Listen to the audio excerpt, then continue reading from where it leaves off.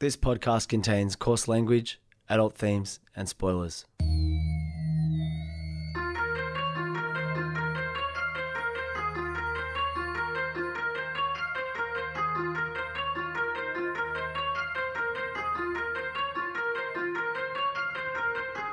My name's Peach, and for the past couple of years I've been helping my friend Shag overcome his childhood aversions to everyday foods in the podcast Fussy Eater.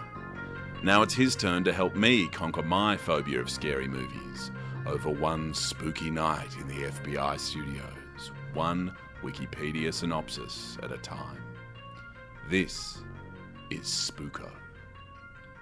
Zoom, zoom, za, zoom, zoom, zoom, za, zoom, zoom, za, zoom, zoom, zoom, za, zoom, zoom, za.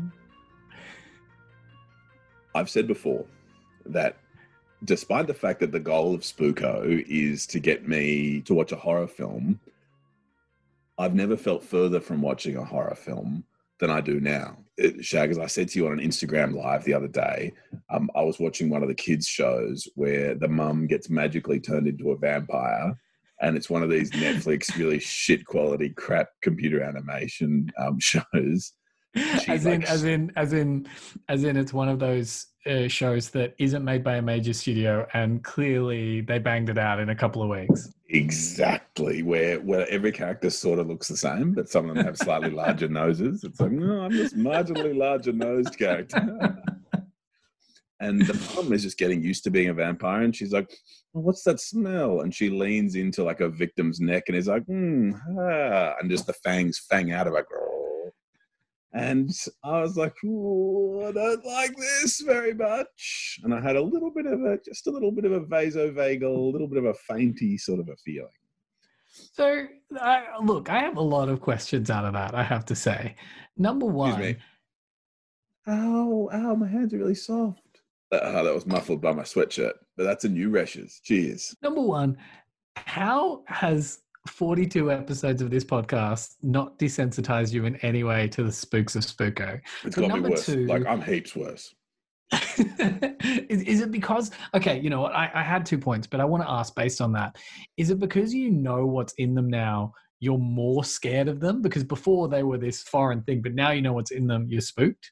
This is the point I'm coming to. Right? Maybe is the answer to that. I feel a little bit more familiar with the spooks. Mm-hmm. Where I got to the point today that, so these responses I can't control, like this vasovagal, it's just a physical feeling of like, oh shit, I'm going to faint. Like, I'm watching this kid's show. This is really embarrassing. I'm going to faint. Yeah. And going back to that, because this is from like many, many episodes ago, but the vasovagal thing with you is if you see blood, there's a physical reaction that causes you to faint. This is an actual medical thing. And you have been in hospital for that. You have been in ambulances for that before. And you feel like, have I told you that full ambulance story? Not to get too sidetracked, but so like I went into the doctor for like, I'm feeling a bit sick. Can you do a medical certificate? And like, yeah, you Peach. As a man, you're allowed to go to the doctor if you're feeling sick, and in fact, you should in this day and age. Yes, no, this is 2018, Peach. This is you're right. You've learned. You've come a long way, baby. This is ancient history. Cool. I don't recognize this guy. You wouldn't recognize him either. No. So I'm in there being like, oh, whatever, idiots. Just write your stupid doctor's paper.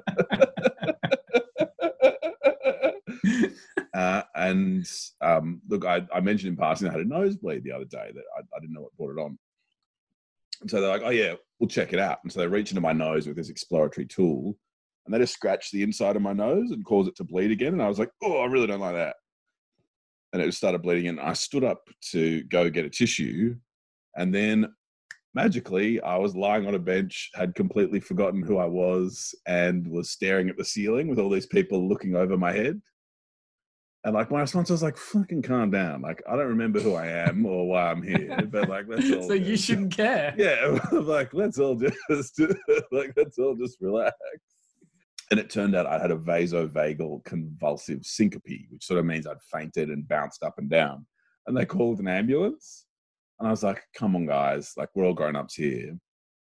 And they're like, no, we've called the ambulance. You're going in the ambulance. Like, I was like, look, fuck this. I was like, can I have some of these jelly beans? Like, I remember them being super glucosey and sweet. And they're like, not until a doctor's seen you. And so I was like, okay. So I was waiting like 15 minutes for this ambulance. Then I hop into the back.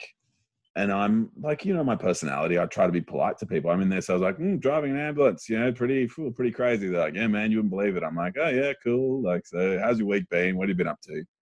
And I'm trying to be polite, but I also want to draft my will because I was intestate. It means I didn't have a will before this. And Section 8 of the Succession Act, and we don't have to go into it too deeply unless you'd like to. Section 8 of the Succession Act allows you to draft what might be thought of as a more casual will than the one people think of with the lawyer's office. Like a cool will with sunglasses on my phone. So like 8 years ago, all the judgments were like, oh, the I will judgment is in. And there was another case that was like will.doc. And so I'm drafting this will and trying to make polite conversation in the back of the ambulance. And it turns out that my ailment was not liking blood. And from time to time, I don't like blood. And that's one of my fundamental things. All the way back in episode 1, we talked about me being scared about blood. But sorry, the point I was coming to 1,000 years ago when I started this story, when I had marginally more hair, I'm going bald slowly. I had one of these coffee in a case notes. I moved my head at a weird angle and I was like, no, there's that bald. Anyway. Like today I'm in a weird headspace and work's exciting and all that sort of stuff. And I was like, fuck, it's going to be really nice to have a real refreshing spook out tonight and hear about a spooky film. And it's just the first time that I'd ever thought of having a bit of an extreme experience getting scared might actually be something welcome. And so despite the fact that on one hand, despite the fact I might go into a bit of a vasovagal convulsive syncope while we have tonight's discussion, normally I whinge about going to the horror movie part, but Shag, perhaps this time it might be just the refreshing thing I needed. So, Peach, I actually had a catch up with my boss today, and we talked about how I use the word organic too much at work. But I do think this change in you, like you just said, won't happen. It won't be a decisive moment. There won't be a moment where it's like, oh, cool, I like horror movies now. I can deal with it. I think organically it will happen. Like slowly it will creep up on you like it did today. So clearly we need to do a bit more work, but obviously we're doing it the right way, because if you faint at the sight of blood, I don't know how you would have sat through even the first half an hour of Hellraiser while people are exploding into blood explosions or skin is being worn or things like that. So we're doing the right thing, and the mission is clearly happening because you had that moment. You had a little bit of a eureka moment today. If I'm needed on set at Eyes Up, I realize this is probably going to be a bit of a problem. Like Peach. Well, you know what? I was thinking what your role could be, because obviously I'm an executive producer. Ludacris is the main name on the poster. Like they're our two roles. Your role will be the realism consultant, because if we do a gross scene and you faint, it's real. But if we do a gross scene and you don't faint, it's not real. I'll be like, no, it doesn't pass the fainting consultant's test. It doesn't pass the vasovagal test, which only Peach can do. I love this. Like, this is my favorite thing. Peach, you should offer your services to horror films under that. I mean, obviously you're fine with work and family and everything. Well, today was a pretty intense day, but Look, if there's been a lot of articles lately, in the midst of COVID being like literally articles that are like, should you change careers? And maybe I haven't seen it. Like lots of people are telling them all these like growth industries. No one's talking about vasovagal consultants because it's a very specialized coaching though. Everyone's like, oh, I quit my shitty old previous job and now I'd love to do some coaching. And it's like, tough times. You have to want others to succeed more than yourself to be a coach. And I think that's kind of the problem with pretty much every self-styled coach on LinkedIn right now. But also apparently the subgenre is coaches for coaches. They're like, hey, have you ever wanted to be a coach? Don't worry, I'll coach you into being a coach. And apparently it's an awesome market because these people are already pre-sold on how good coaching is, because it's like, yeah, man, coaching rules. And then you can imagine it's just always like derivative steps up from there. Like, do you ever wanted to be a coach? Your coaches coaches? I coach coaches who coach coaches. And, and you can just... Eyes up.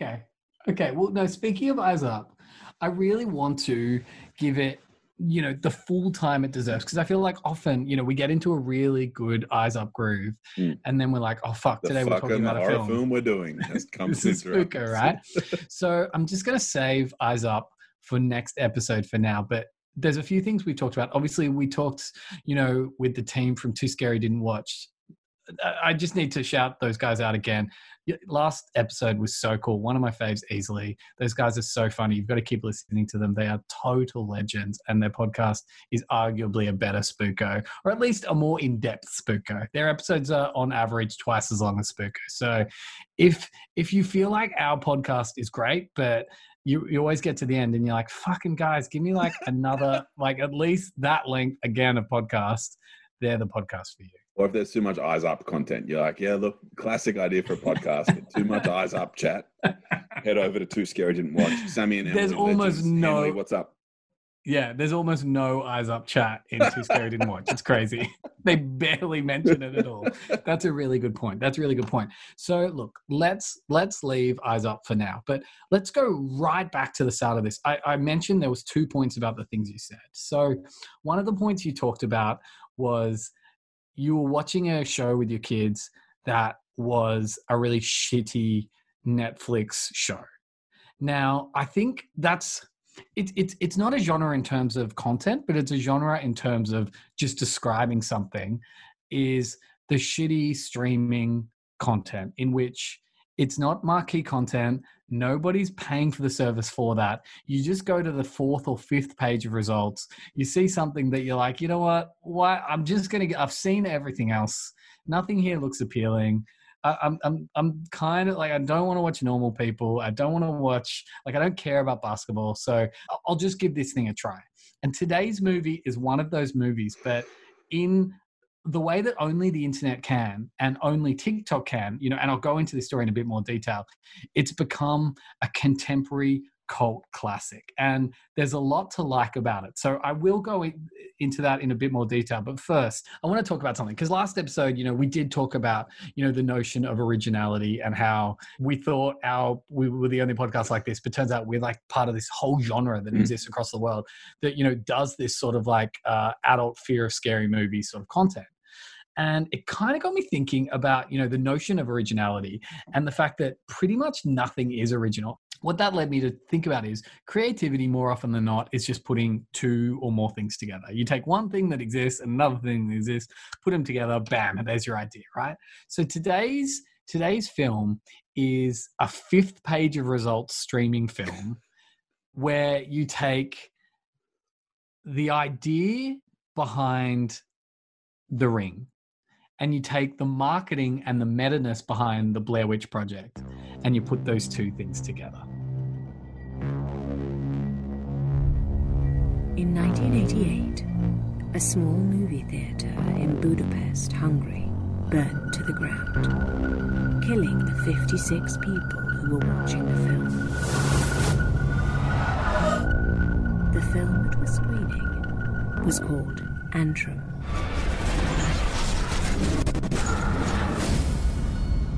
Or it could be just a coincidence. Some people don't think it exists. Some people claim to have seen it and lived. And now apparently you guys have found it. So If you have an intention to watch the movie, you better watch it with somebody else. Alright, I just got what. So we've already established that I'm in a cleaning out my closet sort of frame of mind tonight. Like we're laying it all on the table. Let's do this, Paige. Come on. What do you got? Very early on in this podcast's life, I made a flippant comment about the budgets of films and decided it would be fun for me to pretend I didn't care, when in fact I find it super fascinating. And in the last episode when we had Emily and Sammy on, you were like, Peach doesn't care about this stuff. And there was no way I was going to put you on blast, like when we had guests in the house, by being like, yeah, I care about it now. And so now I care about it. And so I feel like this is a film made for $3.50. And if streams count, then this film could easily, like, I'm pretty sure the ratio for Blair Witch was 60 grand invest, 240 million return. Yeah. It's like marketing would have been 20 million, 30 million. Like there would have been a massive amount spent on marketing because it's one of the great marketing triumphs. I mean, here's the thing. Like, again, I am in no way, like, I work in that industry, but I'm in no way like an expert on film marketing. But the thing you want from any creative thing is to not spend too much and for it to be all word of mouth.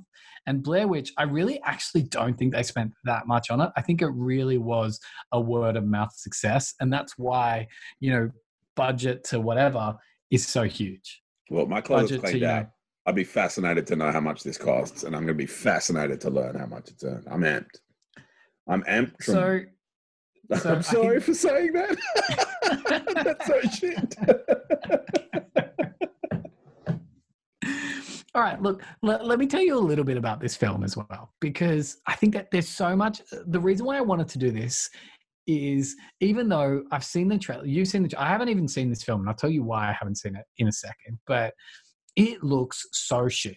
And I've read a couple of articles that are basically like, this film is garbage. But here's why I wanted to do it. So it's recently been trending on TikTok. We've talked about TikTok quite a lot. Amazing platform. Probably the best social media yet, like up there with Vine or something, because it's all about creating rather than just sharing and, making yourself seem better than others, even though a lot of, accounts do that. But I digress. It's a great place. And basically, it's the one place at the moment where all emerging trends in every creative scene comes from. It's where all music stars are broken now. It's probably where a lot of humor comes from. It's where a lot of storytelling technique comes. It's an amazing platform, right?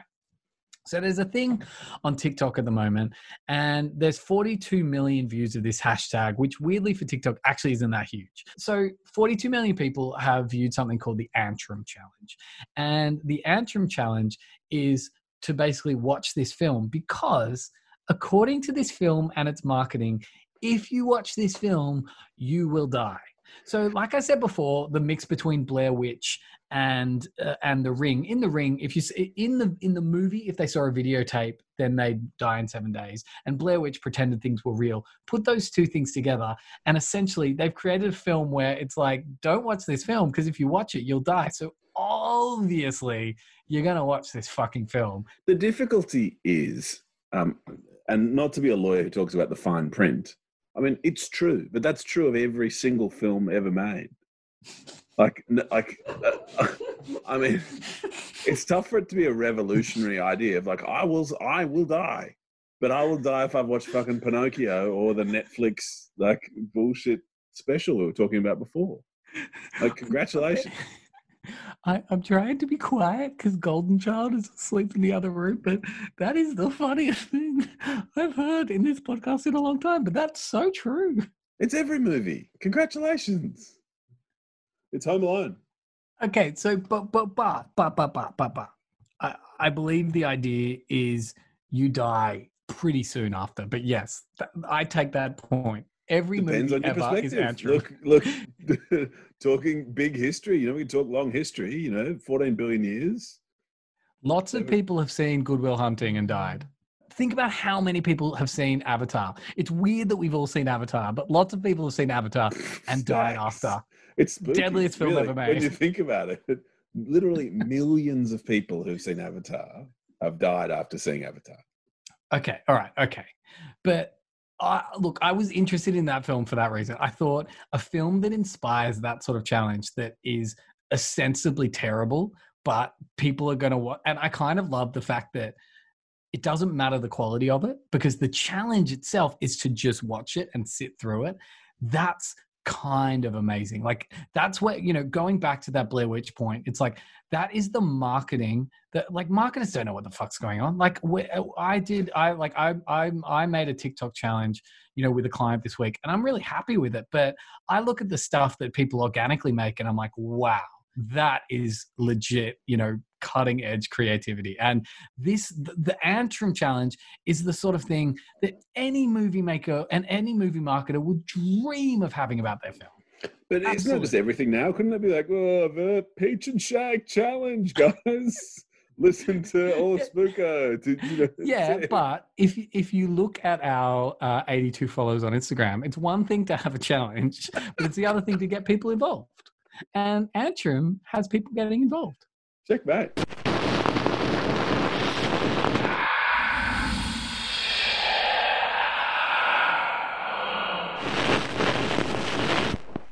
Can you hear me? What happened? Yeah, totally. I think it's just shit internet and nothing else.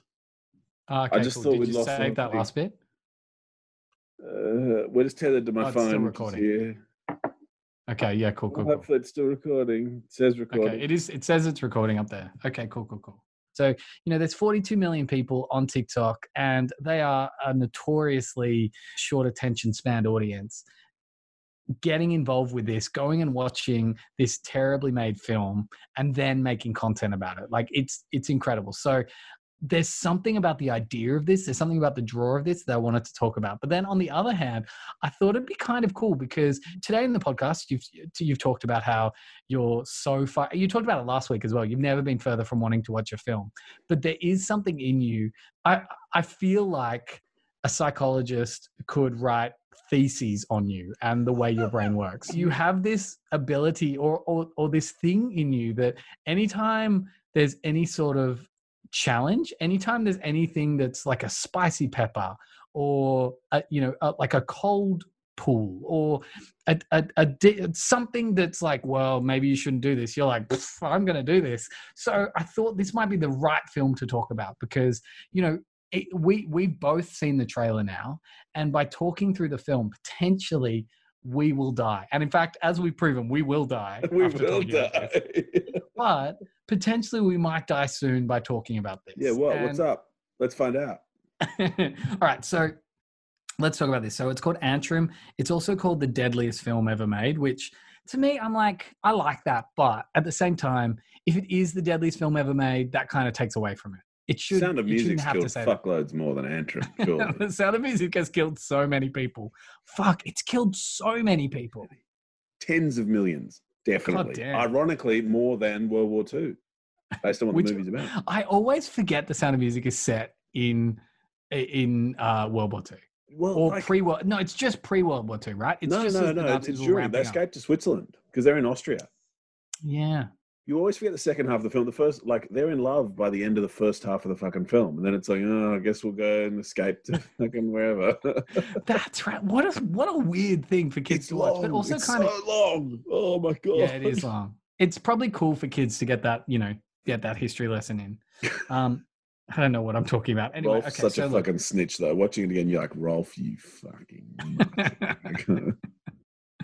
All right, so Antrim, and P.S. it's Antrum. If you look up Antrim, you'll find the Wikipedia for a lovely English village with what looks like a lovely church in the middle, but it's not this film. So it's a 2018 American film written and directed by David Amito and Michael Lacchini. This probably was made for $3.50 because they don't even list the budget.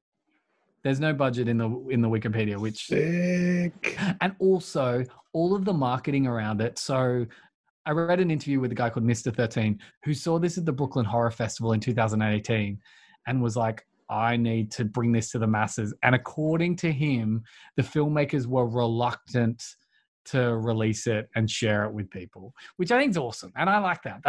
That's super, super fun.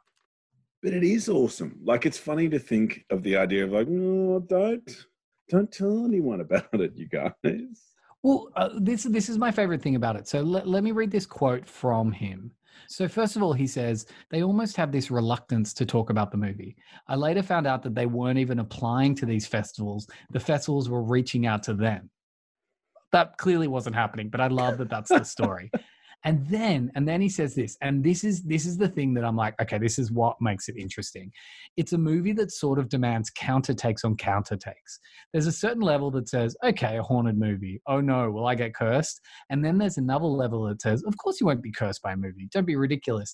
And then there's yet another level where you're still thinking about the film days afterwards. You want to show it to your friend, and when you show it to your friend, do you tell them it's a cursed movie? Do you sort of make a cheeky joke about it? It's in your life now. You're talking about it. You're making decisions about it. The way the movie follows you in the real world, that's the real curse. I want to see how that plays out, because part of the obsession of the movie is just wanting to know, what do other people think about this? How does it infect their brains? I love that. I read about that. I'm like, yes, I get this, and I want to talk about this film today. Oh, now, awesome. I love the fact that you are a lawyer, and I know I ask you, and I realize, I think it's the same thing people do with doctors, where it's like, you're a doctor, so you know about all types of medicine. So look, I understand you don't know about all types of law, but this film starts with a legal notice. Can I read the legal notice to you? Can't wait. Yeah. This is my favorite kind. So the first thing you see in the film is a legal notice, and it says at the top, legal notice. By continuing to watch this film, you agree that the producers of this film have made you aware of the history and dangers associated with Antrim. The producers, distributors... No, I don't like being fucking verbal straight away. It's like that has patently not happened. It's like, you agree that we've already done this stuff. It's like, fuck it, like... that didn't happen. This was literally the first I've heard about this. Yeah, it's like, if you're listening to this podcast, you have to give me $100. So, no, there you go. So you've got to do it. It's like, well, it's a legal notice. Yeah. Sorry, it was legal. Right, I'll keep going. The producers, distributors, cast, crew, unions, and theatre management on all levels are released of all liability for any event that occurs to you during or after your screening, including but not limited to illness, injury, mortal danger, or death. If you disagree in any way with this notice, you must leave the theatre now. I was going to ask, is this a legally binding contract? Now that we get into it, I'm probably not really prepared to give you a settled answer. It's not the worst. It's not the worst thing I've ever heard. Of like, all right, before we start, fuckwits. Like, we're saying it's scary. If you want to keep watching, we're saying bad stuff's going to happen. Fuck. So there's all this sort of law about exclusion clauses and all this sort of law about warning signs. And I'm held out as someone who is a bit of an expert about exclusion clauses. And hearing that, I'm kind of like, well, yeah, okay, you've told me there's going to be mortal danger. If there's a small chance that this movie actually is, it's a very small chance, but the universe is a crazy place and anything can happen. So there is a small chance, even just by relaying the plot of this film in this podcast, people could die. And in fact, everyone will die after listening to this podcast. Yes, you certainly will die if you listen to this podcast. But is there some sort of legal disclaimer we should say before we get into the plot? Should I also say legal notice? In fact, should we? Because if we should, let me know, and I will make sure I record one that goes at the start of this podcast before we get into things. That's good. In fact, record all this. It's important. This is nice. So there's paper on warning signs I gave that I was really happy with. Yeah, Section 5. So this is New South Wales, right? Mm-hmm. Sure, there's no one listening to this outside of New South Wales. Well, except in LA.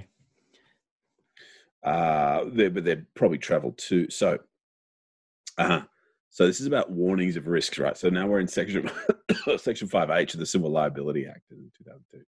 So there's no proactive duty to warn of an obvious risk, right? So this is an obvious risk because we are talking about the deadliest film ever made. Like we say up front, it's in the name. Deadliest film ever. It's in the name. And obviousness, like the obviousness to your plaintiff, like you take at the time she or he or it or they comes upon the risk. And, so we take our cinema goers as they are. We've told them about the risk. It's called the deadliest film ever made. You've been warned. Off we go. I think, look, this is my preliminary. So normally when you're giving advice off the cuff like this that you sort of think is right but are not certain, you're like, my first thoughts are it's fine. But that's my unsettled preliminary view. Let's do it.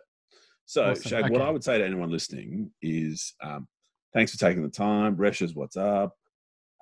Just confirming that... No, in fact, let's not do a disclaimer. Let's just do it and wear the liability. Okay, cool. To everybody who dies after this, I am sorry. Hell of a way to go, though. All right, so in 1979, a film named Antrim, shot in English but apparently of Soviet origin, is submitted for inclusion in a variety of film festivals. None accepted. Shortly after each rejection, the various festival directors die under suspicious circumstances. Several years go by during which the film remains unseen until it mysteriously appears at a theater in Budapest in 1988. Now, keep in mind, when I'm talking about this is supposed to be like a documentary. This is supposed to be like, this film Antrim actually existed. In 1979, people tried to submit it to places. It failed. And then it reappeared in Budapest in 1988. I also love the fact that when you're a couple of Western filmmakers, you're like, what is the strangest place we can think of in the world?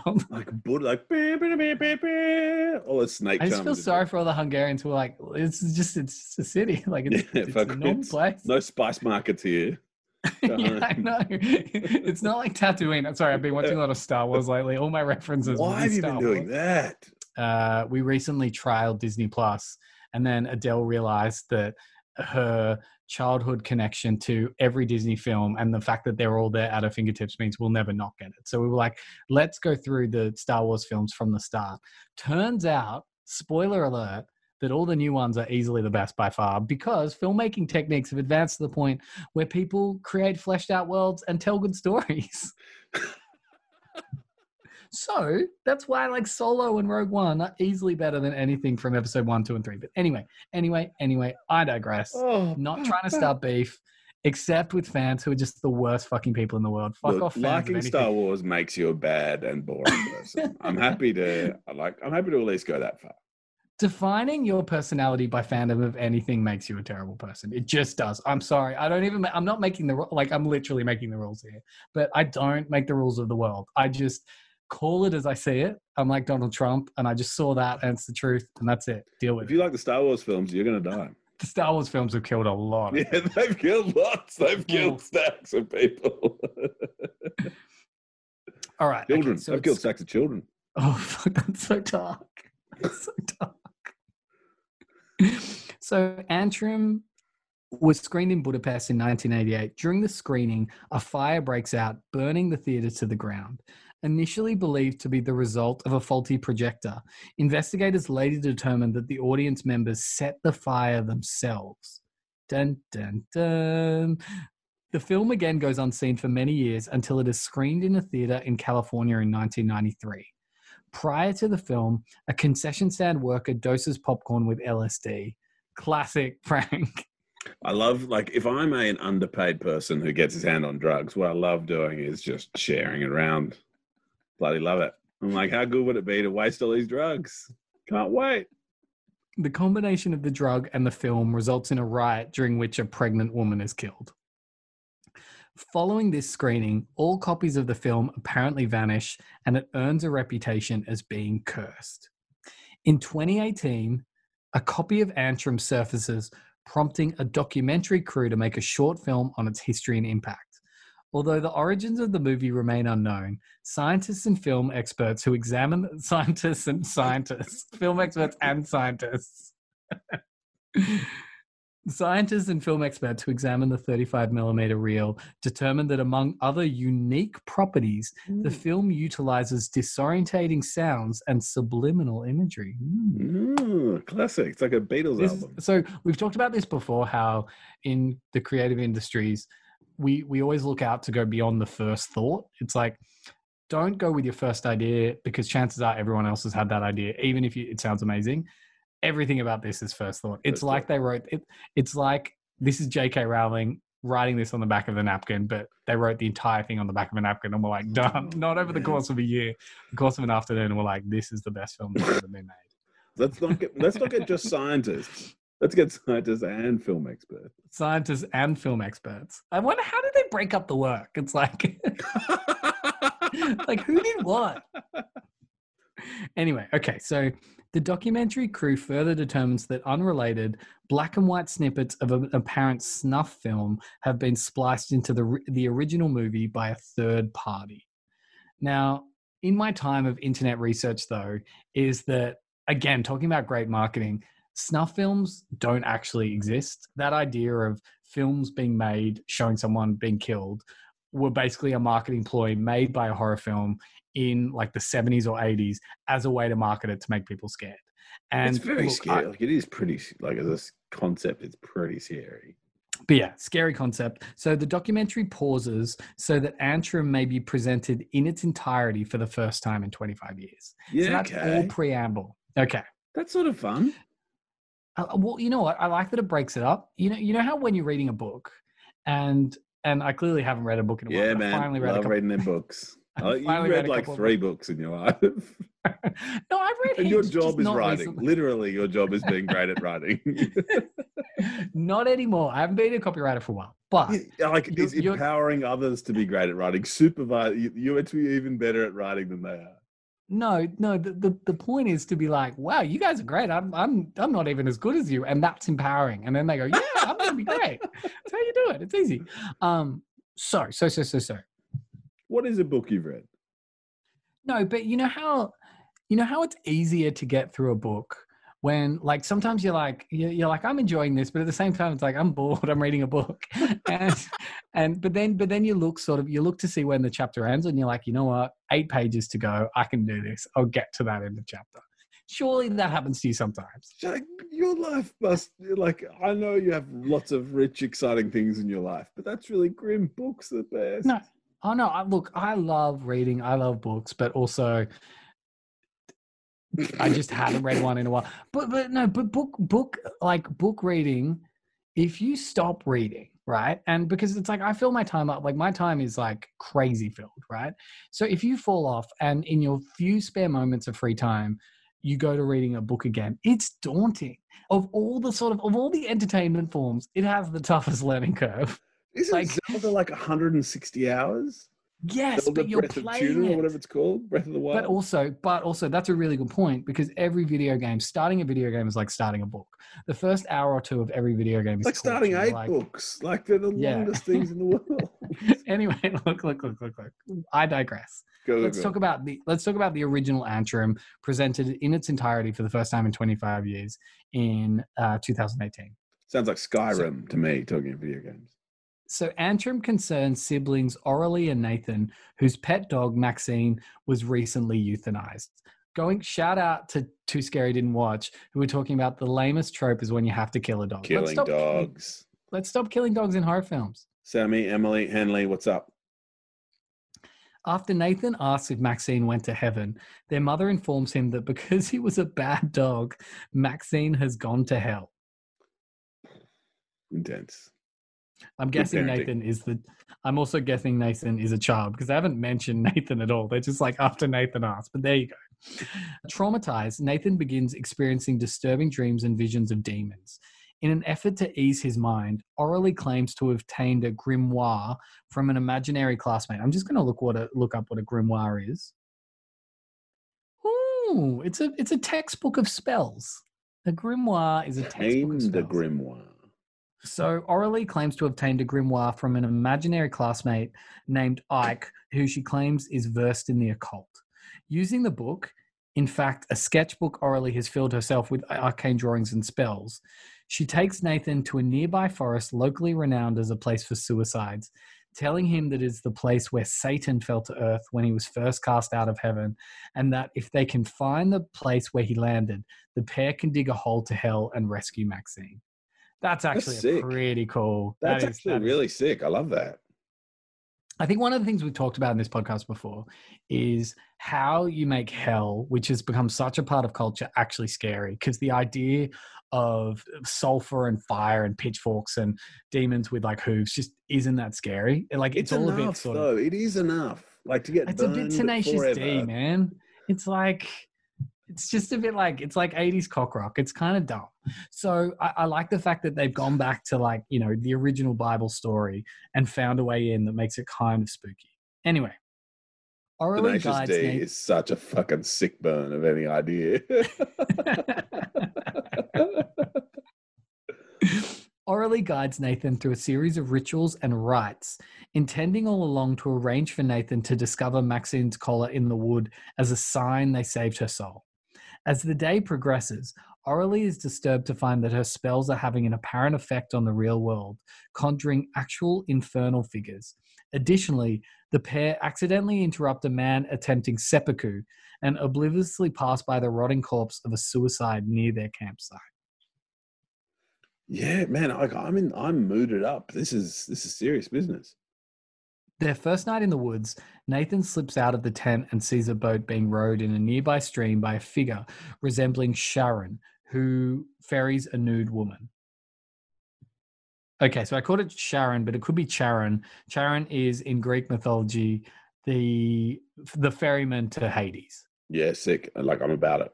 I think I know that from pop culture, don't I? That's a sort of our general boat person to hell person. I think so. It's probably in a Tenacious D film clip. He likewise hears a rattling chain that he attributes to Cerberus, the three-headed dog of hell. Sick. The next day, Nathan and Aurelie stumble upon a pair of cannibals in the woods who capture and cook people alive inside a giant iron statue of Baphomet, who, kind of like Paimon, is like one of the main demons, including the man whose suicide attempt they earlier interrupted. When the cannibals become aware of their presence, Aurelie attempts to take herself and Nathan to safety by abandoning their camp and rowing downriver in the boat Nathan saw the night before. The pair both end up falling into the water. Aurelie and Nathan make it to shore, only to realize that they have moved in a circle and are back at camp. Classic Blair Witch trope there. Yeah, I don't like that, but I sort of love it. The cannibals capture them and attempt to cook Nathan, but Aurelie escapes her cage and frees Nathan. As Nathan flees, Aurelie obtains a gun and shoots the cannibals to death. In the woods, Nathan stumbles across a dog with its paw caught in a bear trap. Nathan frees the animal, taking it as a sign that he has freed Maxine from hell. The end title card appears on screen. The film abruptly resumes, following Aurelie as she runs through the woods pursued by demons and experiencing violent hallucinations. She hides in the pair's tent, aiming her gun at the entrance. As Nathan approaches, a panicked Aurelie opens fire and the film ends. Which, so far, I was expecting a way spookier. Think about the VHS in The Ring, how creepy and spooky that was. It's just like a schlocky 70s film, right? And so that's how Antrim, celebrating its 27th anniversary. And then we go back into the documentary, yeah. Then we finish with the documentary. The documentary resumes shortly after this, with scholars observing a rune seen throughout the film belonging to a demon named Astaroth. So here's a thing about the film, and here's one of the reasons why people are starting to dissect it. It hides a lot of imagery throughout the film. Little Easter egg vibes. Yeah, I'm sure it's probably pretty clumsy, but it's there. And it's pretty clever at the end of the film to be like, it's kind of like, did you catch these things? That's pretty fun. So anyway, the scholars observing a rune seen throughout the film belonging to a demon named Astaroth. Examples of the rune appear subliminally throughout the film are shown as historians recount tragedies attributed to the demon throughout history. So kind of like Paimon at the end, it's revealed that this film is the work of Astaroth, who has cursed it for some reason. We've talked about this before. It's cool. But even Paimon was like, I'm the trickster god. I like to go and fuck things up. Astaroth is just like, I cursed a film. And in the most implausible way, I've created a very difficult way to curse people. I've entered it into a bunch of film festivals, hoping that the selectors will be like, this is a great film, and then curse the audiences of film festivals in 1979. I love that Astaroth is like an ambitious filmmaker. He's like, fucking finally, people are going to see this is my fear about Eyes Up that we'll get to next time. That we're going to make it, just like Astaroth did, and be like, people are going to flip, they're going to love it. Then everyone dies with Astaroths. Well, here's the tough thing. Here's the tough thing about Eyes Up, and we'll get there next episode. Everyone who watches Eyes Up will die. This was recorded at FBI Studios. Please like, subscribe, and follow wherever you can, and as much as you can. And Resh's, what's up?